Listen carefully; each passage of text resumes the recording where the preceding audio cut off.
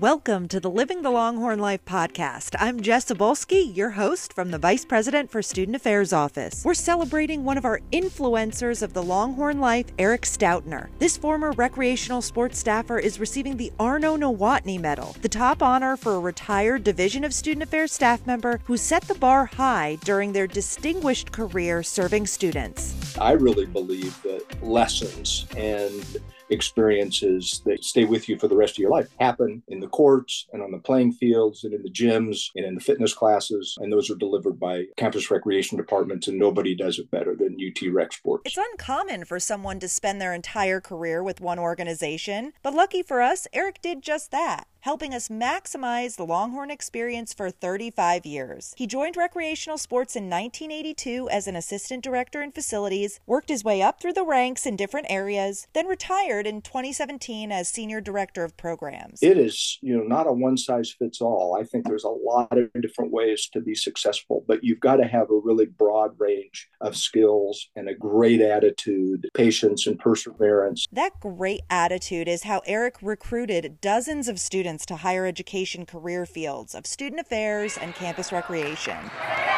He always embodied the department's mantra, education through recreation, for its more than 1,000 student employees, 9,000 intramural sports players, 3,000 sport club athletes, and many other students, helping them all develop valuable career and life skills. He really took the time to get to know me and understand where my passions lied and where maybe I had some skills that I hadn't identified yet, but just sitting down and saying, wait, kind of look around.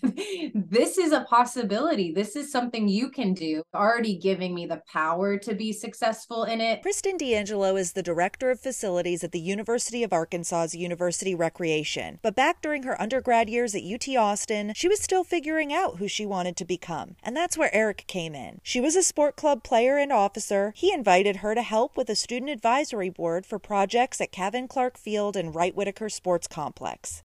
He really brought me into understanding the administrative side, the business side, with that gentle push that I think a leader does well, that you don't even know you're learning it while it's happening. His mentorship extended beyond students to dozens of staff at RecSports like Chris Burnett, former assistant director of outdoor recreation and civic engagement. He became campus rec director at Northern Arizona University and is now teaching at Texas State University. The opportunities that he gave me and the enrichment that he gave me while I was under his leadership still serves me well today, and I'm always going to be in that shadow. Many others are remembering those lessons that Eric taught them as he worked to develop spaces that students could feel at home at and programs to support their health and well-being, success, and academic journey. Having that connection with that partnership with students really, I think, fulfills the student experience. And didn't go to school at UT Austin, but I'm forever connected to that campus. And I think today's professionals that work in student affairs and UT RecSports have that same philosophy. Thank you, Eric, for being a great model of how to influence the Longhorn life. Congrats again on this recognition, and hook 'em horns.